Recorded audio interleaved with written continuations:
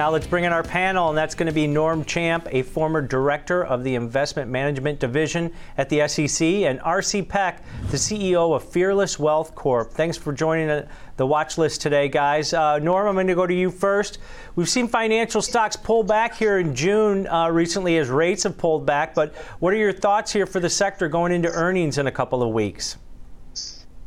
So I'm still bullish on the way the U.S. markets are working, obviously setting records right and left. And I think that the financial stocks should benefit from the strength in the market. But investors are obviously worried about a few clouds on the horizon.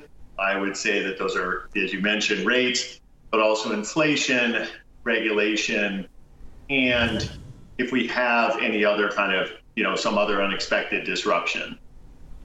Right, and RC, with the financial outperformance early in the year before pulling back just this month, is this an opportunity to get in ahead of earnings for some of these? Because expectations going in to these quarterly reports are pretty substantial here.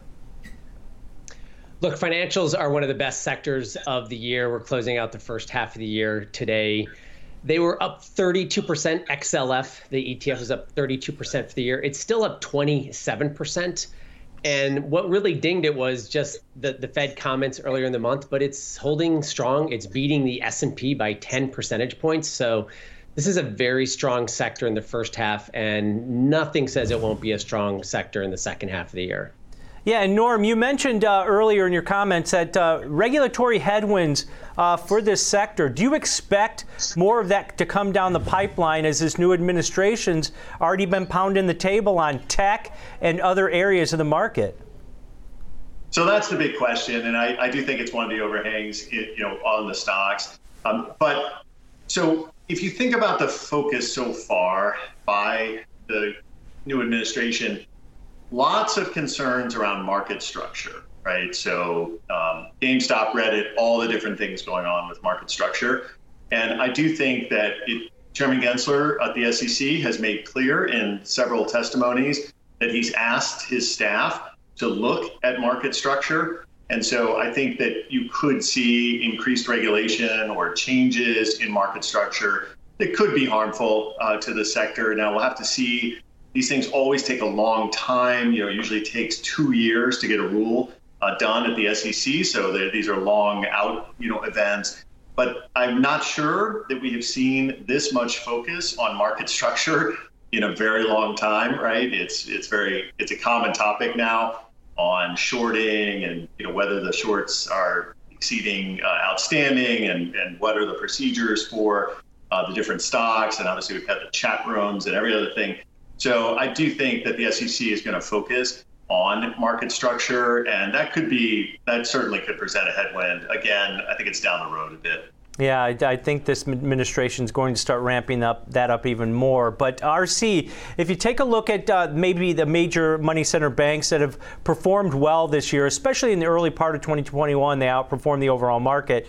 But if you look at the regional banks, maybe some in the Russell 2000, do you expect those to do better maybe if rates don't rise? Or do you think they're going to still continue to labor behind those big money center banks?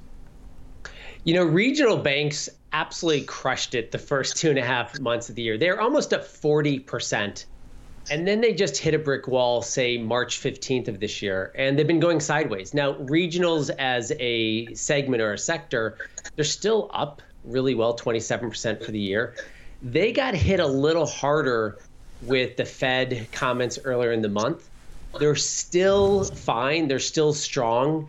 But I don't know. We'll have to follow price. I study price. I'm a student of price.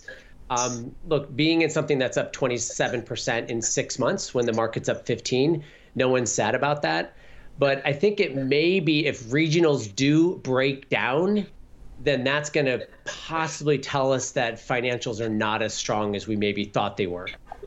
Yeah, and if you look, Norm, at maybe some disruption in this space, it seems like with household savings rates at all-time highs and investing, asset gathering by a lot of these banks has just exploded over the last year. since the start of the pandemic and before. Are there any disruptors here that can change the game for maybe some of these established old school banks? Well, we've certainly seen the rise of the application-based trading and banking, and I'm very curious. It's taken, it's very popular, got a ton of volume. Is it going to take away from, as you said, kind of the traditional, money management firms and traditional old line firms, or are those firms simply going to co-opt, this trend and come up with their own app-based mechanisms for saving and trading and so forth?